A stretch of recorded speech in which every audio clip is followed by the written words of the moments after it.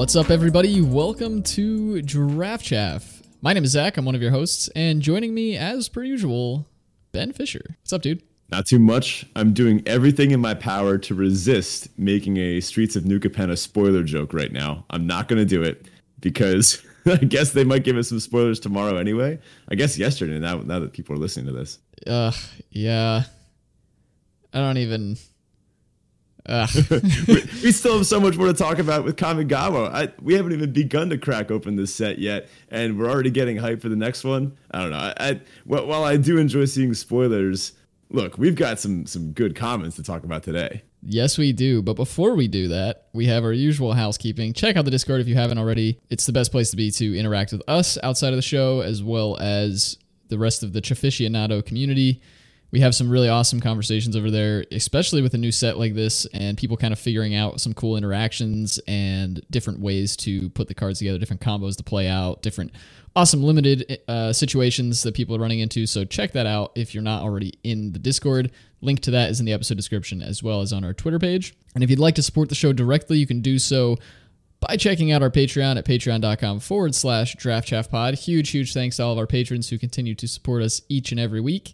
Perks over there include things like stickers, show notes, unedited recordings of the show with some pre- and post-show banter, and access to our Draft Chaff hero cards signed by Ben and I and sent right to your door. And again, you can check that out at patreon.com/draftchaffpod. Now, I think this month as well, we are going to be opening up that channel that we have kind of hinted at or discussed a few times here on the show in the last couple of weeks with our office hours.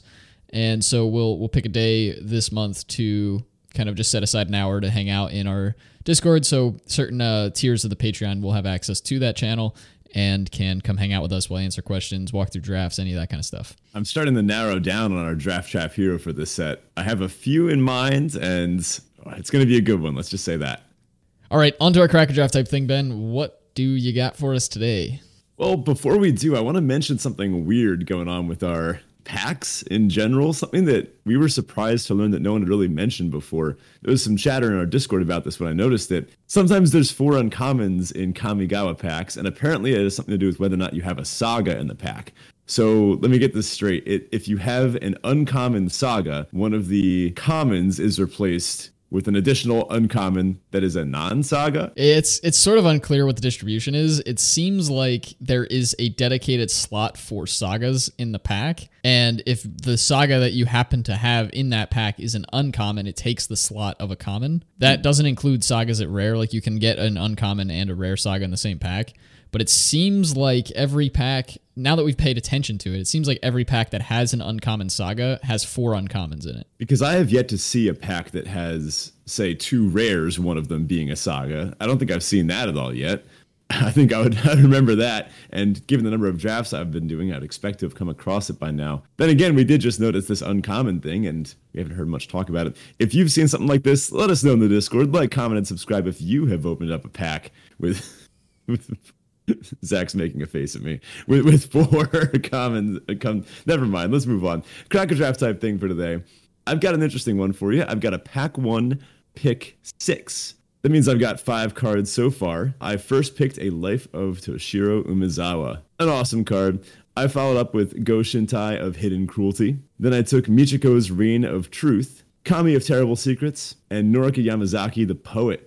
So I've got a little bit of a black-white split here and some strong uncommons in both colors. Michiko's Reign of Truth is so good as an uncommon artifact and enchantment payoff, although it tends to slot really naturally into the white Enchantress decks. Life of Toshiro is just one of the best turn 2 plays in the format. When you play a 1-mana 1/1 or really a 2-mana 2/1 or anything with 1 toughness at all, when you get that sniped by Toshiro and then you look at your hand and you have another 1 toughness creature you were planning on playing next turn, it just looks embarrassing. Just absolutely great card. Kami of Terrible Secrets, probably the worst card I've picked so far. I've also got the Goshintai, the Black Shrine. Something to note here, the pack itself does have another shrine in it, but it's not exactly the one I was hoping to see. So starting from the end, we've got a Scoured Barrens. Honestly, you could just take the Scoured Barrens here, right? Black-white Gainland, kind of solidify myself in black-white. It's also a good sign that nobody else wants it. Yeah, I mean, we're just about midway through the pack here, and Yeah, it's pretty solid for you. You're not likely to get that back, I don't think, if you pass it here. Yeah, seems pretty solid. It's actually, I think it's a fine pickup here if there's nothing else left. I think I'd still take like a solid card in your colors over it, but I'm happy to take this at this point. The Abzan Shrines deck can be usually base green, but when you have sometimes these black-white decks, their fixing is a little more limited. So Scoured Barrens would be a nice pickup here. Next up, Regent's Authority. Have not been impressed with this one. Usually these 1-mana tricks are solid, but this set, it's just not really about the tricks. Next up, another Kami of Terrible Secrets. I'm a sucker for this card. I like it a lot, but I don't have any artifacts yet. It's looking like this is going to be more of an Abzan, maybe even black-white Enchantress. So probably not taking this here. I'm definitely taking Scoured Barrens over it.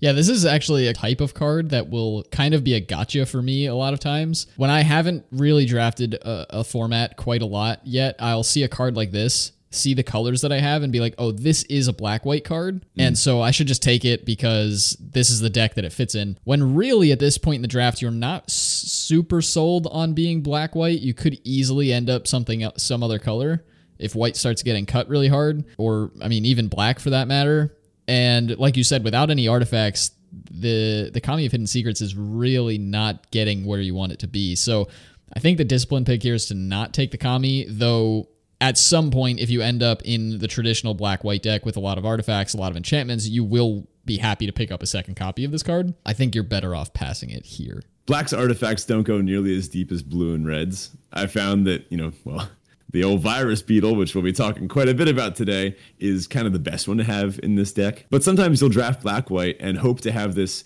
two-color synergy, these 1 artifact, 1 enchantment synergy going, and you look down at your distribution and see, oh, I've got 10 enchantments and 3 artifacts. Like, whoops, how'd that happen? Right. Yeah, and then you're just kind of sad for the rest of the game. Yeah. Next up, Kami of Industry. Like this card still. 3/6 is pretty beefy, and you can do some fun things. I've liked this with the Unstoppable Ogre, bringing back the 4/1 that makes a creature can't block. I've actually seen some mono red decks going around that have apparently been performing pretty well. Cool strategy to use in Limited. Yeah, I mean, not what you want here, but it's pretty solid. Next up, Intercessor's Arrest. This is the pacifism effect that pretty much does it all. Stops things from crewing, activating abilities, reconfiguring, attacking and blocking, all the good stuff. Good 3-mana white removal spell. Yeah, I think at this point in the draft, I would probably, without knowing the rest of the pack, I would probably take this. It's a solid removal spell in your colors, and it kind of feeds into the enchantment thing. So if you need the extra enchantments, it's good to have as well. So a solid pickup for this deck so far, but we'll see what else is in the pack here. Mm-hmm. This very well might be the correct pick. I'm just going to warn you now. Next up, Harmonious Emergence. That's the aura that you can stick on a land, the green one. Turns it into a 4/5 vigilance. It hurts much less to go down a land when you kind of make it into a creature and then can attack with it on turn like 4, 5, 6 than it does for the red one. I think it's Crackling Emergence on say like turn 2 or 3, because at that point, you're losing 1/3 of your mana, 1/4 of your mana, where you on later turns might be losing 1/8 of your mana, in which case that's not a big deal. I have cast this card, I think, once ever, and it wasn't super impressed. Next up, Futurist Sentinel. I was combing through some 17 lands data earlier, and I happened to sort by lowest to highest win rate instead of highest to lowest at one point, and I saw this one. So, not a great indicator for the Futurist Sentinel. Yeah, that says just about all you need to hear on that. Ecologist Terrarium is up next. Nice little card. I haven't loved it. It's certainly serviceable, but it's not nearly as good as the Wedding Invitation from last set. Usually in a set, we get something that looks kind of like this. It's a 2-mana artifact. When it enters the battlefield, it puts you up a card in some way. This one happens to go get a land, and then you can use it to put a counter on a creature, which does modify it, and it does, help it in combat. And this is an artifact, so this does a lot of little things. And if this is how you have to fix your colors, then, it's a necessary evil, but I'm not necessarily jamming like 4 of these. No, I think you're really only accepting 1 or 2, maybe, and it really depends on your deck. I think there is absolutely a few homes in this format for this card, but this shell that we have so far is not one of them. If you're in Grixis artifacts and you really need that splash, then definitely. But I prefer splashing with like the lands themselves. There's, dual lands, gain lands, and even the one that enters as any color, right? And then you got stuff like the Tanuki and the green 3-drop aura you can stick on a land. There's other ways of fixing your colors in green that are better. But if you don't have access to that, it's not that embarrassing to put this in your deck. Speaking of cards that are embarrassing to put in your deck, Aki War paint. I wouldn't recommend it. Nope. Yeah, that's the last of our commons here. There's only one uncommon left in the pack, and well, it's Goshintai of Boundless Vigor, the green shrine that lets you pay to put counters on, as I discovered, target shrine you control. Now, usually it's going to be on this thing itself, and you're just going to grow this. It has trample, and it's just pay 1 to put a counter on every turn. A fine card by itself, but when you have multiple shrines out, it starts to get kind of wacky. So, you already know what I'm going to suggest here, right? Yeah, you're going to tell me to take the shrine and go into the Abzan Enchantress sort of thing. I don't think that's a terrible idea. I mean, you're passing up a pretty solid removal spell for your colors, so I think the correct pick is still to take the Arrest. But I like the gamble here. I mean, this Goshintai is actually decent. It's one of the better ones in my experience. And if you do manage to pick up any of the cool green cards, I love the green rare Weaver of Harmonies or something of that nature that lets you copy this effect. Doubling up triggered abilities from, or I think it's any abilities you get from enchantments, right? Yeah, and you do have to pay for it twice, unfortunately, but it's still like a nice way to get speed things up with this Goshintai. And then obviously if you have other shrines out, it does a good job of that as well. I think you're probably not passing up too much to take this here. I would like to have seen the context of the rest of the draft to kind of understand whether I expect to be able to get green cards in pack 3. But yeah, I think it's fine. I would have taken the Arrest, but I can't fault you too much for trying to go crazy with the Goshintai. And I can't fault you for being a coward, and here we are. Wow. Wow. Look, how many times have you seen me play blue-white decks that just arrest my opponent's stuff or blow them up? Like, that's what I like to do in Magic. Arrest is very much your kind of card, and playing Abzan Value is very much my kind of way to lose. So, also fair. No, I did take the Goshintai here, and I mean, I made this pick because I had the black Goshintai already. And once you have multiples with the black Goshintai, you're no longer just destroying their tokens or their little 1/1s. You're destroying X2s, and that means their 3-mana 3/2s are dying, their 4/2s are dying, their 2/2s are dying. Now Goshintai of Hidden Cruelty gets turned online. You can kind of pop off with these shrines, and you know, if you ever pick up the white one, you really just go online. I have not ever had more than 2 shrines and play at the same time, but this is one of those engines that we've been talking about. A way to accrue value, kind of 2-for-1s into the late game that you really need in order to stay afloat in this format. Yeah, I think if I could pick one deck that I need to draft before this format goes away, it's 5-color shrines. Like, I've got to do it. I need to do it. Yep, same. I have been sticking mostly to 3-color decks. I've been playing a lot of blue and green and black, whether black-green or blue-green base, splashing the odd color. And then I'll occasionally splash for like a random rare if I open, you know, like Fable of the Mirror Breaker or something like that here or there. But most of my decks, I'd say recently have been 3 colors. I finally got to play with the turtle. Man, what a card. The Colossal Sky Turtle. Yeah, I got to set up the loop of Season of Renewal and Colossal Sky Turtle where you can just keep getting them both back and getting more creatures back. Oh, man. That's awesome. Value. Yeah, so this deck, it ended up playing out pretty well. I finished 6-3 with it, and it did wind up as Abzan Shrines. So maybe I'll post a list for that in the Discord. Yeah, I would definitely be curious to see how that turned out, just the actual list, because that sounds like an interesting pivot from where you were originally expecting to go. I mean, you kind of had expectations to be in this like sort of black-white Enchantress deck, so it's not too far gone from that, but it's a nice little pivot, and I'm glad that worked out for you. All right, on to our Teferi Tybalt. This is our Roses and Thorns style segment where Ben and I share a high and a low from the past week. So, Ben, Teferi Tybalt. Well, I can start with a pretty easy Tybalt. I was actually homesick from school today. Not fun. Kind of woke up expecting to go to school and then realized in the 20 minutes following waking up that it was just not going to happen. So that could have been better. I also scrubbed out at the Open this past weekend, gave it a bunch of tries and, didn't get there, but, had a good time, played some good games. And to be honest, I don't think I understood the format as much as I should have at the time. I think it really clicked for me in the past week since, and I guess as of the release of this, I hopefully understand it even more than as of recording. So I'm starting to get the hang of it. You tossing some trophies in the trophy channel, hopefully, and onward and upward from here, right? There's always next time. Hopefully.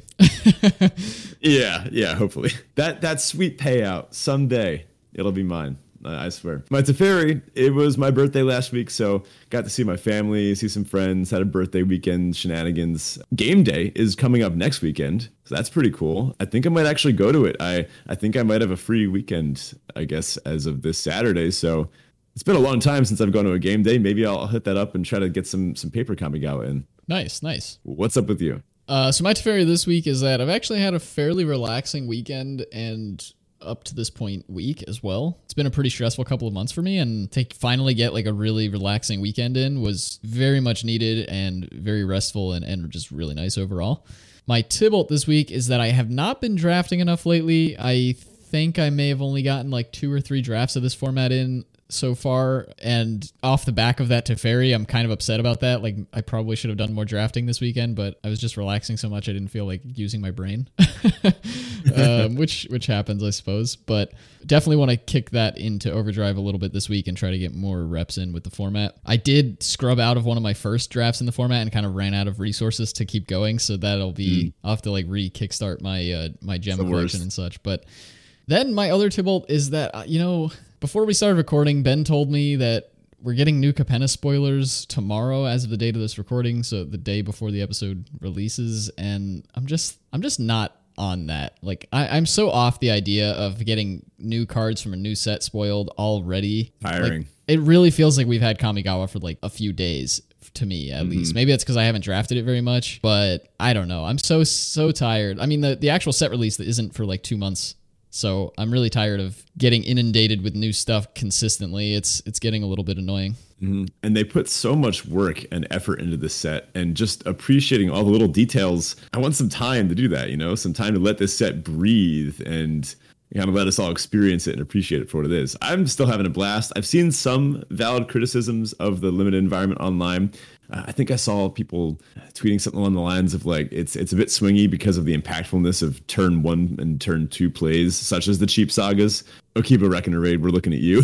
But honestly, I don't even mind that. I've still been having a great time, and those fast starts are far from unrecoverable. It's not like in the last set where sometimes, there was a turn 4 Helana and Lena, and you look at your hand and cry. Yeah, and don't get me wrong, like, I'm extremely excited for new Capenna. I really love wedge sets. Khans of Tarkir was my favorite draft environment ever, and I'm really excited to see how this compares, and the whole idea of just like the mob sort of mafia style thing going on with new Capenna sounds really cool. Yeah. But like, let me enjoy Kamigawa, because I was really excited about that too. I do hear you were a little busy playing some Commander over the weekend. I did, yeah.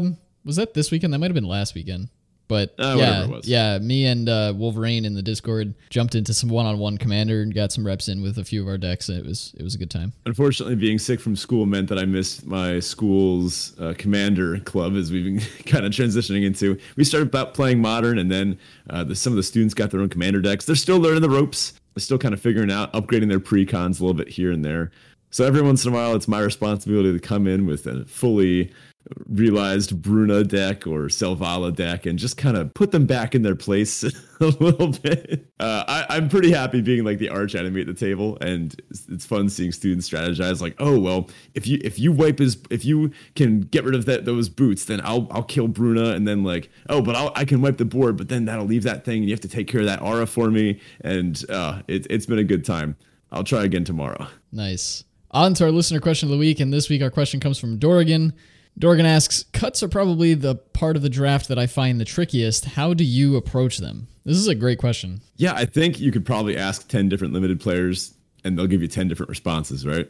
Yeah, I think there's a fundamental base, right? Like, you generally come out, especially now that we can like build our decks while we're drafting with Arena, you typically know what your deck looks like, or what the very core of your deck looks like when you get out of the draft. Now, sometimes you have, I don't know, say 43 cards, including your lands, and you've got to make like 3 cuts, 4 cuts, and those can be difficult. A lot of the time, you have too many playables. It's a problem we've had for a while. It's very rare that you don't have enough playables, but we often have too many. And I think, at least since we've started doing the show and kind of working through some of this stuff ourselves more regularly, I think Ben and I both tend to approach it from a vector theory perspective, where we look at cards and say, like, what is my deck actually trying to do? What is the core of my deck trying to do? What does the game look like when I'm winning? What does the game look like when I'm losing? And which of these cards are on the board when I'm losing and not when I'm winning? And we'll cut those and kind of go from there. Yeah, you really summed it up. Honestly, vector theory has been pretty useful in this. Just looking at the cards and saying, oh, I love this card. This card is maybe good, but is it good in my deck? And that tends to be the type of card that you can cut. Of course, power level cuts are a thing too. And this also varies depending on if you're playing best of 3 versus best of 1. Maybe you're going to start an artifact or an enchantment removal spell in best of 1, but you might not want to in best of 3. Maybe you're worried or something like that. Who knows?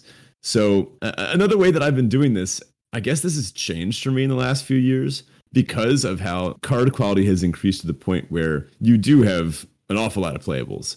So something that I'll do is I will put cards that I think could fit my deck, but I'm hoping not to play them. I think when I first started playing, I would put them kind of in my deck list, so to speak, but I've started putting them in my sideboard. And ideally, by the end of my draft, I have exactly 40 cards ready to go in my deck. I don't have to make any edits or cuts. And that has been working out pretty well for me. That's like my literal process that I use. Sometimes I have maybe one short, and that's a draft that didn't go so well. And then I, look in my sideboard and see, okay, well, this 2-mana 2/1, like the little enchantment samurai. Sometimes you can put him in your deck, even if, maybe it's not quite fitting your vector. Maybe you're actually playing like a black-white deck that would rather have something else instead. But, sometimes you wind up with 42 cards, and then that's a better problem to have. Yeah, I think that's an interesting way to go about it. Like I said, kind of being able to build your deck while you're drafting is a pretty big asset that we have through Arena that you don't typically get in paper drafts. Take advantage of that. Cutting cards during your draft or doing that sort of thing where you take cards and you're like, this could fit my deck, but it might not. Let's just throw it in the sideboard for now and go about the rest of the draft as if I don't have that card and see what else I come up with. And then maybe it ends up getting slotted in over something else. But let's get into our main topic. I have been excited for this one for a while. Some people that follow us on Twitter might already have a bit of a spoiler as to what I'm going to get into, but Limited has changed a little bit recently, and I've been thinking about a new way to look at it. This set, Kamigawa in particular, has played out in some interesting ways. I've swung around pretty wildly on my opinions on different archetypes and vectors in the last just few weeks since release alone.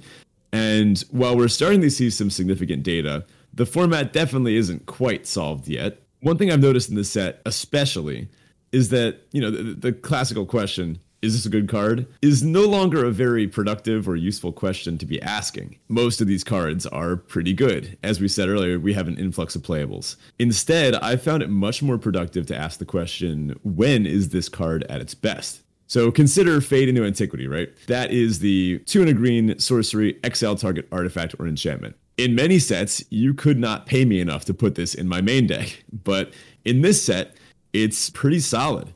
And I'm happy with, 1, 2, potentially even 3, depending on my other removal suite. These, more modern sets seem to operate on a lot of sliders with the power and complexity of these certain archetypal cards ramped up or down for certain draft environments. So Return to Nature, the one we had in Midnight Hunt, that was 1 of the green instant exile target card from a graveyard, or I think it was Destroy Artifact or Destroy Enchantment. Maybe it was exile any of them. Well, same idea, but 2 mana and instant speed versus 3 mana and sorcery speed and not affecting the graveyard. Return to Nature would probably have been one of the top green commons in this set. I mean, it had to be made worse here for balance's sake. Yeah, it's interesting to see cards like that. And like you said, we're kind of seeing this theme with more contemporary Magic sets where we have these sort of sliders. And I think we used to approach evaluating old cards within the context of a new set by using old sort of grades for that card as a baseline and then kind of adjusting from there.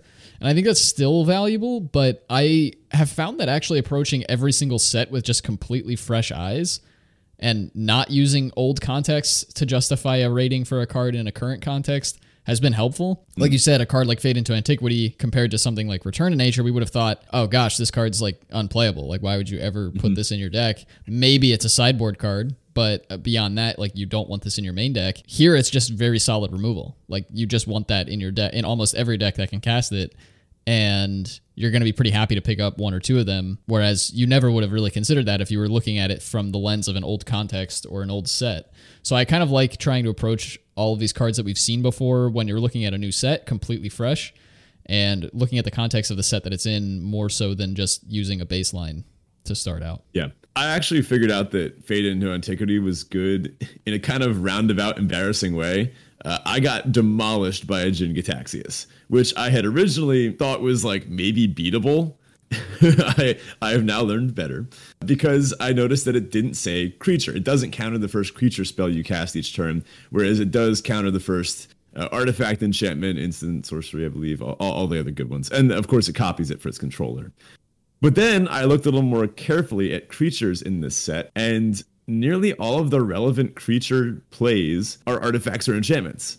Thanks to sagas and shrines and reconfigure and like the colorless artifacts, pretty much everything that mattered was one of those. And that made me realize that Fade was much likely better than I had expected, as it was at its best when lots of artifacts and enchantments are present in the set.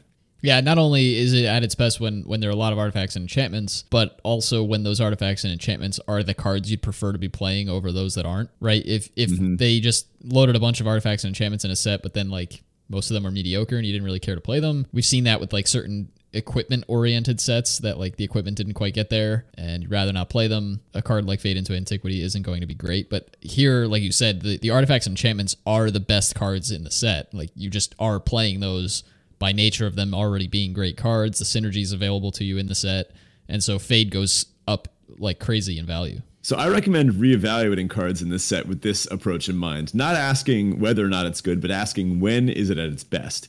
So I went through and I figured out a few cases here, case studies for us to investigate. Imperial Oath, that's the 5 and a white sorcery, make 3 2/2 Vigilant Samurai, and scry 3. So this is at its best when creatures in the format are relatively small, and this is functionally a 3-for-1 when it's these 3 actual real bodies that can attack, block, trade, and when white decks can make it to 6 lands, and when they want to make plays past turn 6 to give the scry value. Sometimes white decks in some formats never want to drop their 6th land, or they might not want the game to continue past turn 6.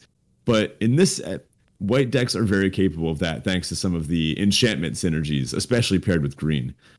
So I found Imperial Oath to be very playable in this format because it meets those criteria. Creatures are relatively small. A 2/2 can be a real thing on the board, especially with Vigilance.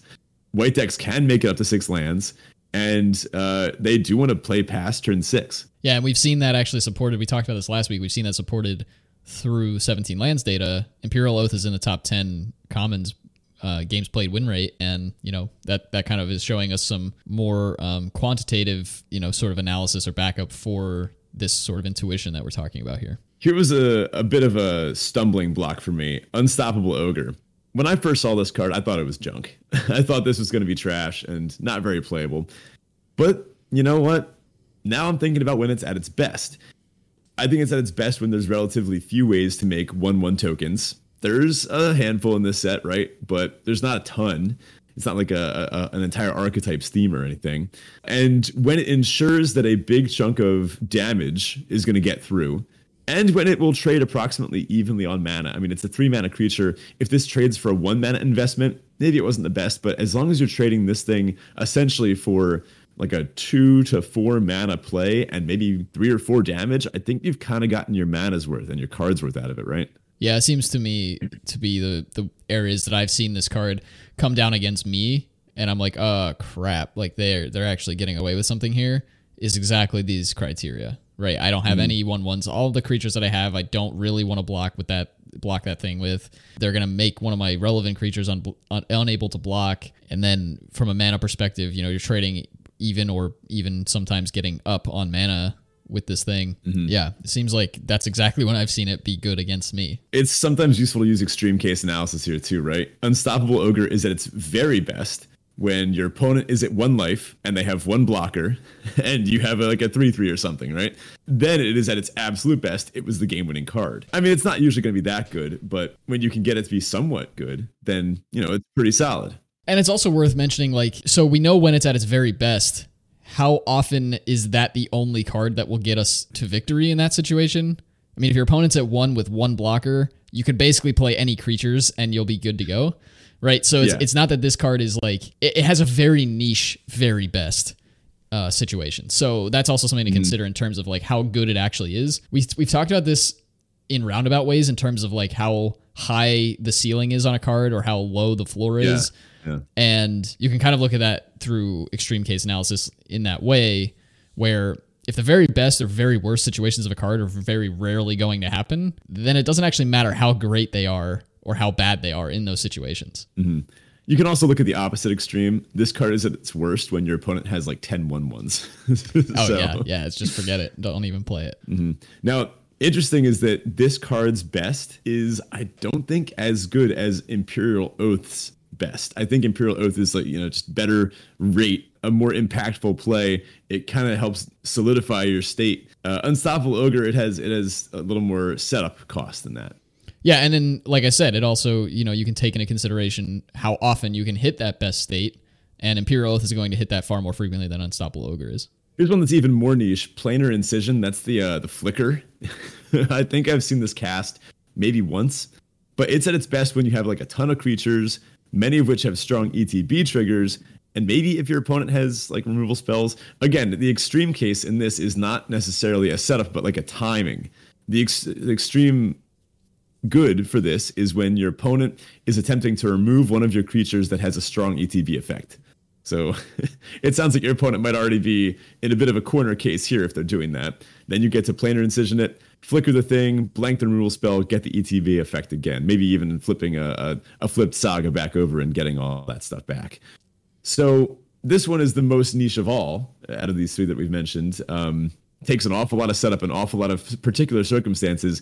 And if you put this in your deck, on average, this scenario doesn't come up that often. Yeah, it also relies a lot on your opponent having very specific cards, which limits how frequently it's good as well. Right, here's one for the listener. When is Suit Up at its best? That's the 2 and a blue instant. Target creature or vehicle has base power and toughness 4/5 until end of turn. It like animates the vehicle too. And draw a card. Here's a challenge for the listener. When is this card at its best? First person to put a good answer in the Discord, I will send you an arena code. Sounds good. Challenge accepted. You can't accept the challenge. No, not by me. But I imagine our listeners will accept that challenge. I hear Zach just typing furiously on his keyboard. Gonna beat all those listeners to it. With my 2-day head start. So anyway, I want to use this framework to unpack two creatures in this set. Two creatures that look pretty simple, but have been putting up some of the best statistics in the set so far. Virus Beetle and Spirited Companion. A tale of two commons, if you will.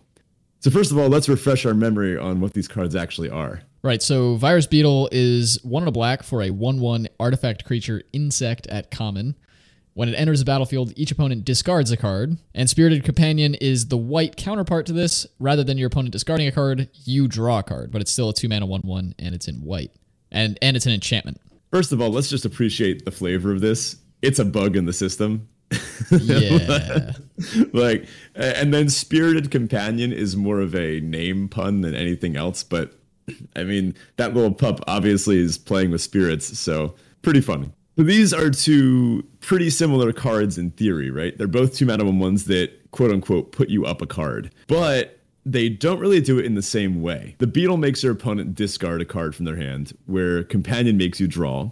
These two effects are not nearly as equivalent as they might seem at first glance. So the big question to analyze these two, when is each of these at their best? So the puppy gains you resources, whereas the bug denies your opponent a resource.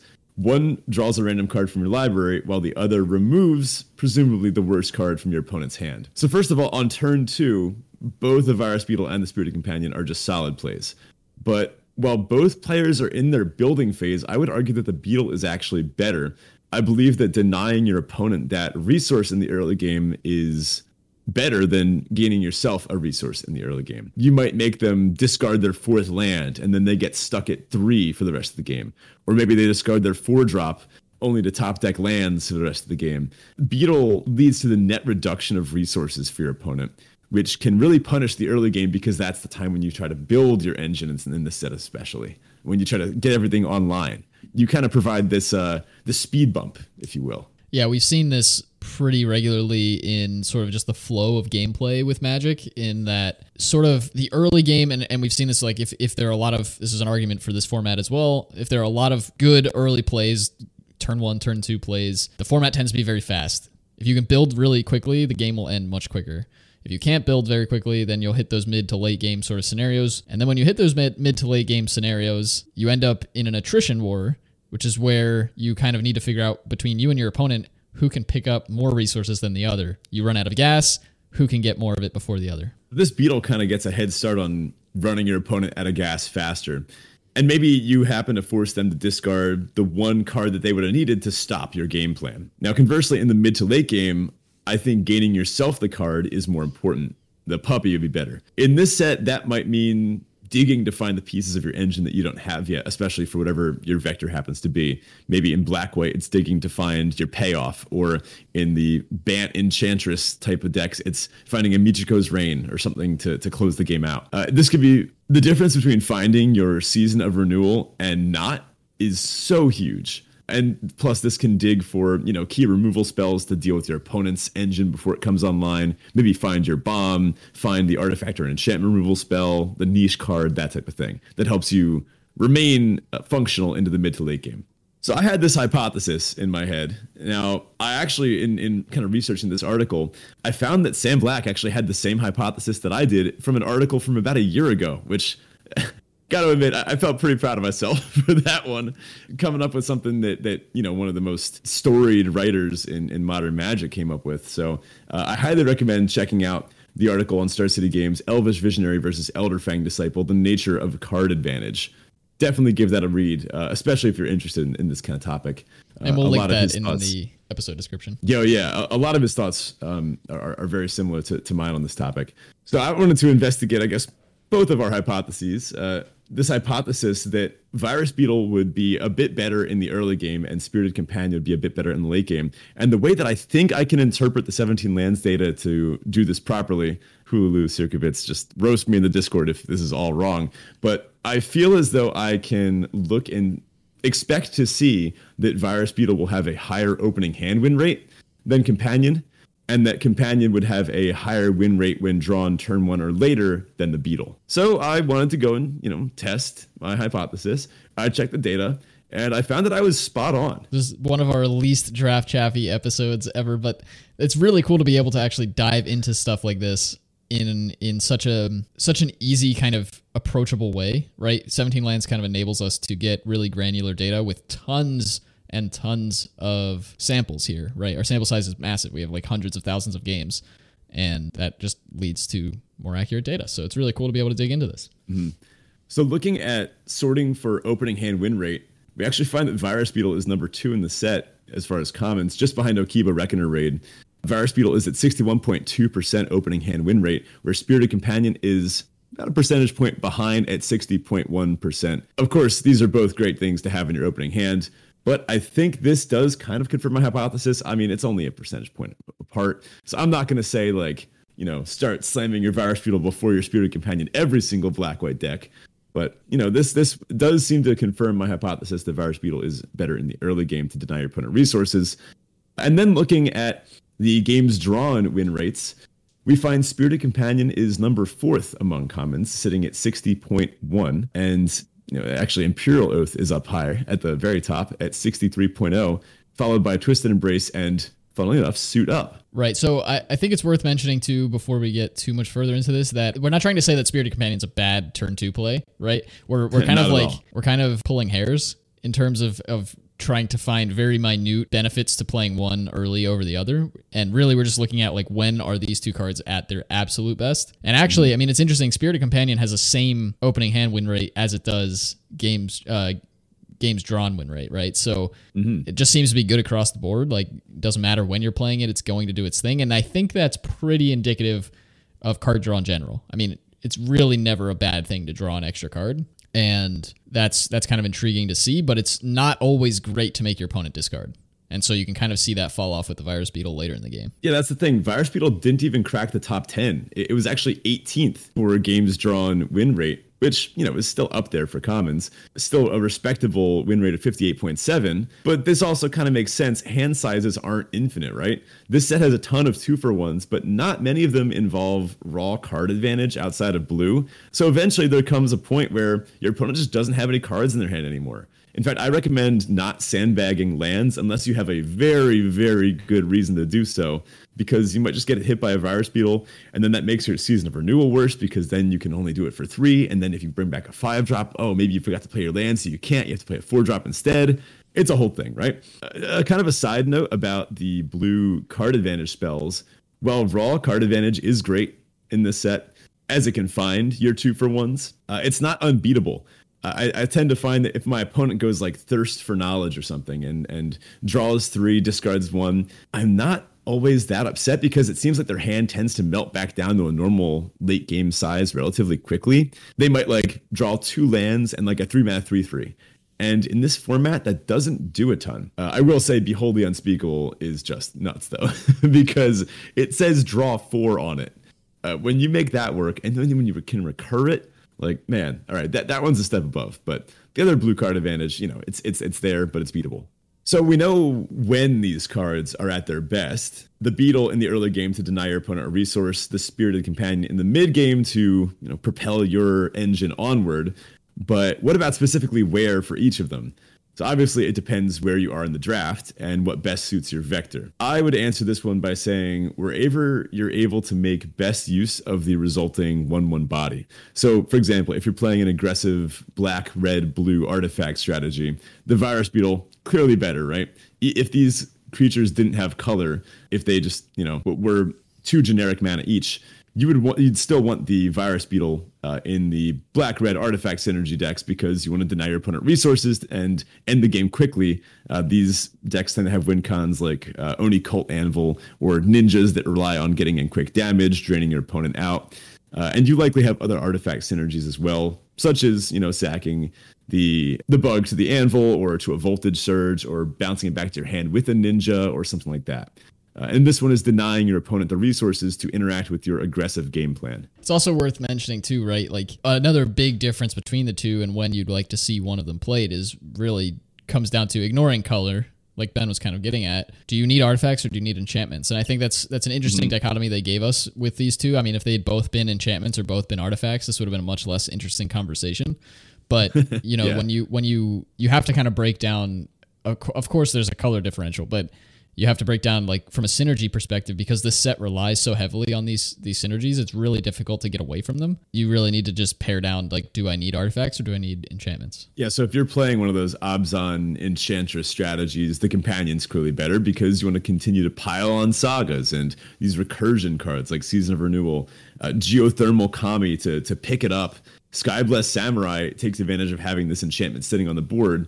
Unlike the Beetle, this one helps you find the pieces that you need to continue to assemble this engine and kind of drag the game out a little more and eventually outvalue your opponent. So a kind of weird side note, because this might seem to go against one of the core aggressive tenets, that is, you don't care how many cards your opponent has left in their hand when they die.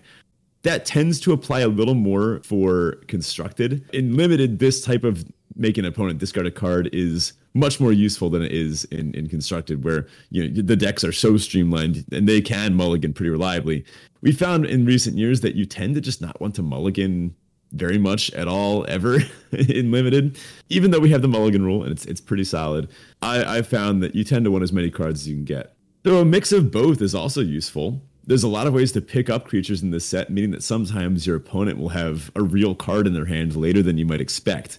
So, for example, if they ninja or Geothermal Kami or Season of Renewal a card back to their hand, then maybe your top-decked Virus Beetle isn't the worst thing in the world. But, you know, the Spirited Companion is also good in the early game because maybe they played a 2-mana 2/1 and you just want to get something down the trade with it. All of this is heavily context-dependent, of course. But honestly, if you want a good deck, just jam 3 of each and put in some Kami of Terrible Secrets, Imperial Oaths, removal spells. You got a deck right there. Yeah, definitely. I think it's actually, you know, it would be a pretty solid turn 4 play to just be like Virus Beetle Companion, jam with whatever creatures you already have on the board. Like you're kind of up 2 cards in card advantage there in a weird way. And, you know, turn 4, your opponents probably have played out a few cards, so they have like some solid late game cards in their hand, most likely. And then it's also worth mentioning that cards like the Virus Beetle do go up in value and do get much better in sets where you have the ability to get more information out of your opponent's hand. So cards like when there's a lot of good bounce, when there's a lot of good like Thoughtseize style of effects where you get to see your opponent's hand, any of those sorts of situations bring a card like this up because you have more information to play with. You know when it's better to make your opponent discard a card and when it's not. Overall, pack one, pick one. if I'm forced to pick between the companion and the virus beetle, I'm probably taking the companion. Kind of depends on my mood. But to kind of sum all this up, they're best when, to kind of sum all this up, the virus beetle is at its best when you want an aggressive strategy like the artifact one, where you want to deny your opponent the resources they might need to disrupt your aggressive game plan. The companion is at its best when you want to propel yourself into the mid to late game, fuel your own engine, and kind of outlast your opponent. Now, of course, the bodies can both be made of use in these two decks in different ways. These vectors have different ways of using artifacts and enchantments, or if you're in black-white, both. But overall, both are great cards. Like, we're talking about win percentages around 60%. These are two good little 1/1s. So given the chance, I don't mind starting a draft with either a bug or a puppy. Well, that does it for us this week. Thank you so much for listening and sticking it out with us. Once again, if you are interested and aren't already in it, definitely check out our Discord. We do love to see new people pop into there. The link to that is in our episode description as well as on our Twitter page.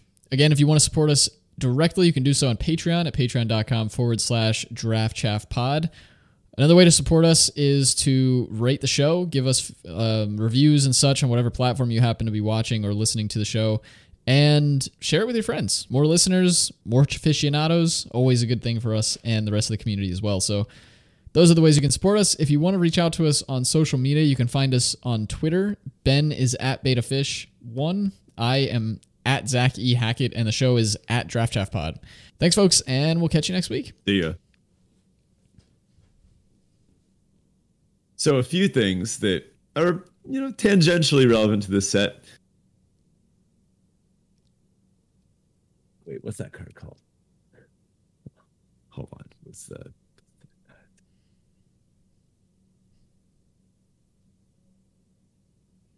All right.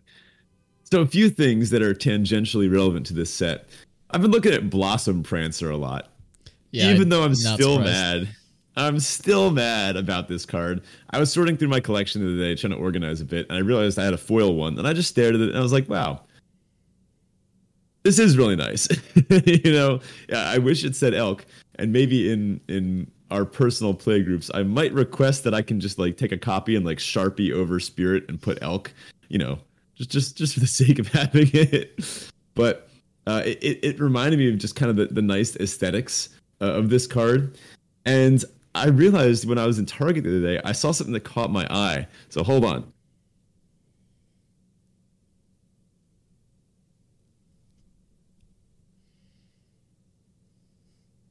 Check this out. That's sick. So what Ben is showing me right now is a Lego bonsai. Well, maybe it's not actually a bonsai tree, but it basically looks like a bonsai kind of blossom tree. It looks very much like Blossom Prancer. Yeah, basically spot on.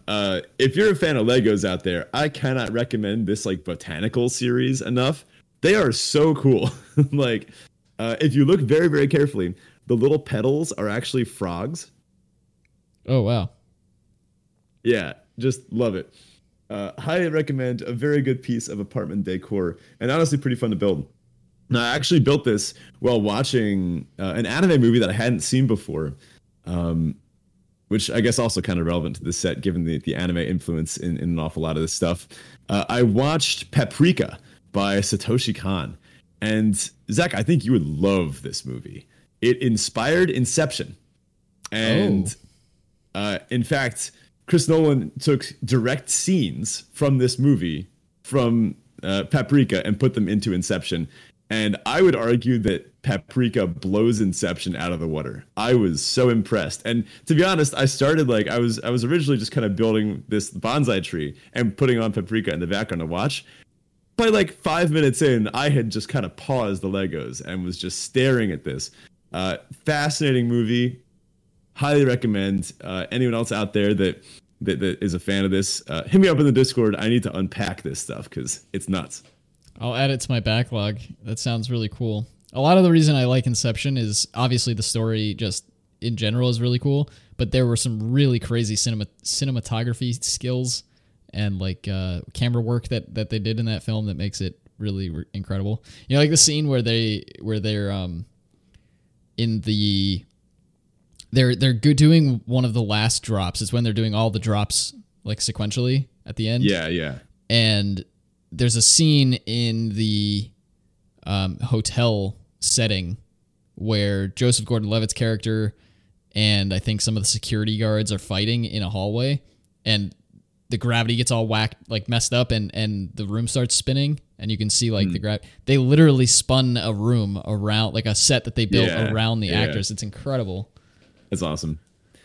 I gotta say, parts of that taken from Paprika. Nice. Yeah, I'll definitely add it to my backlog.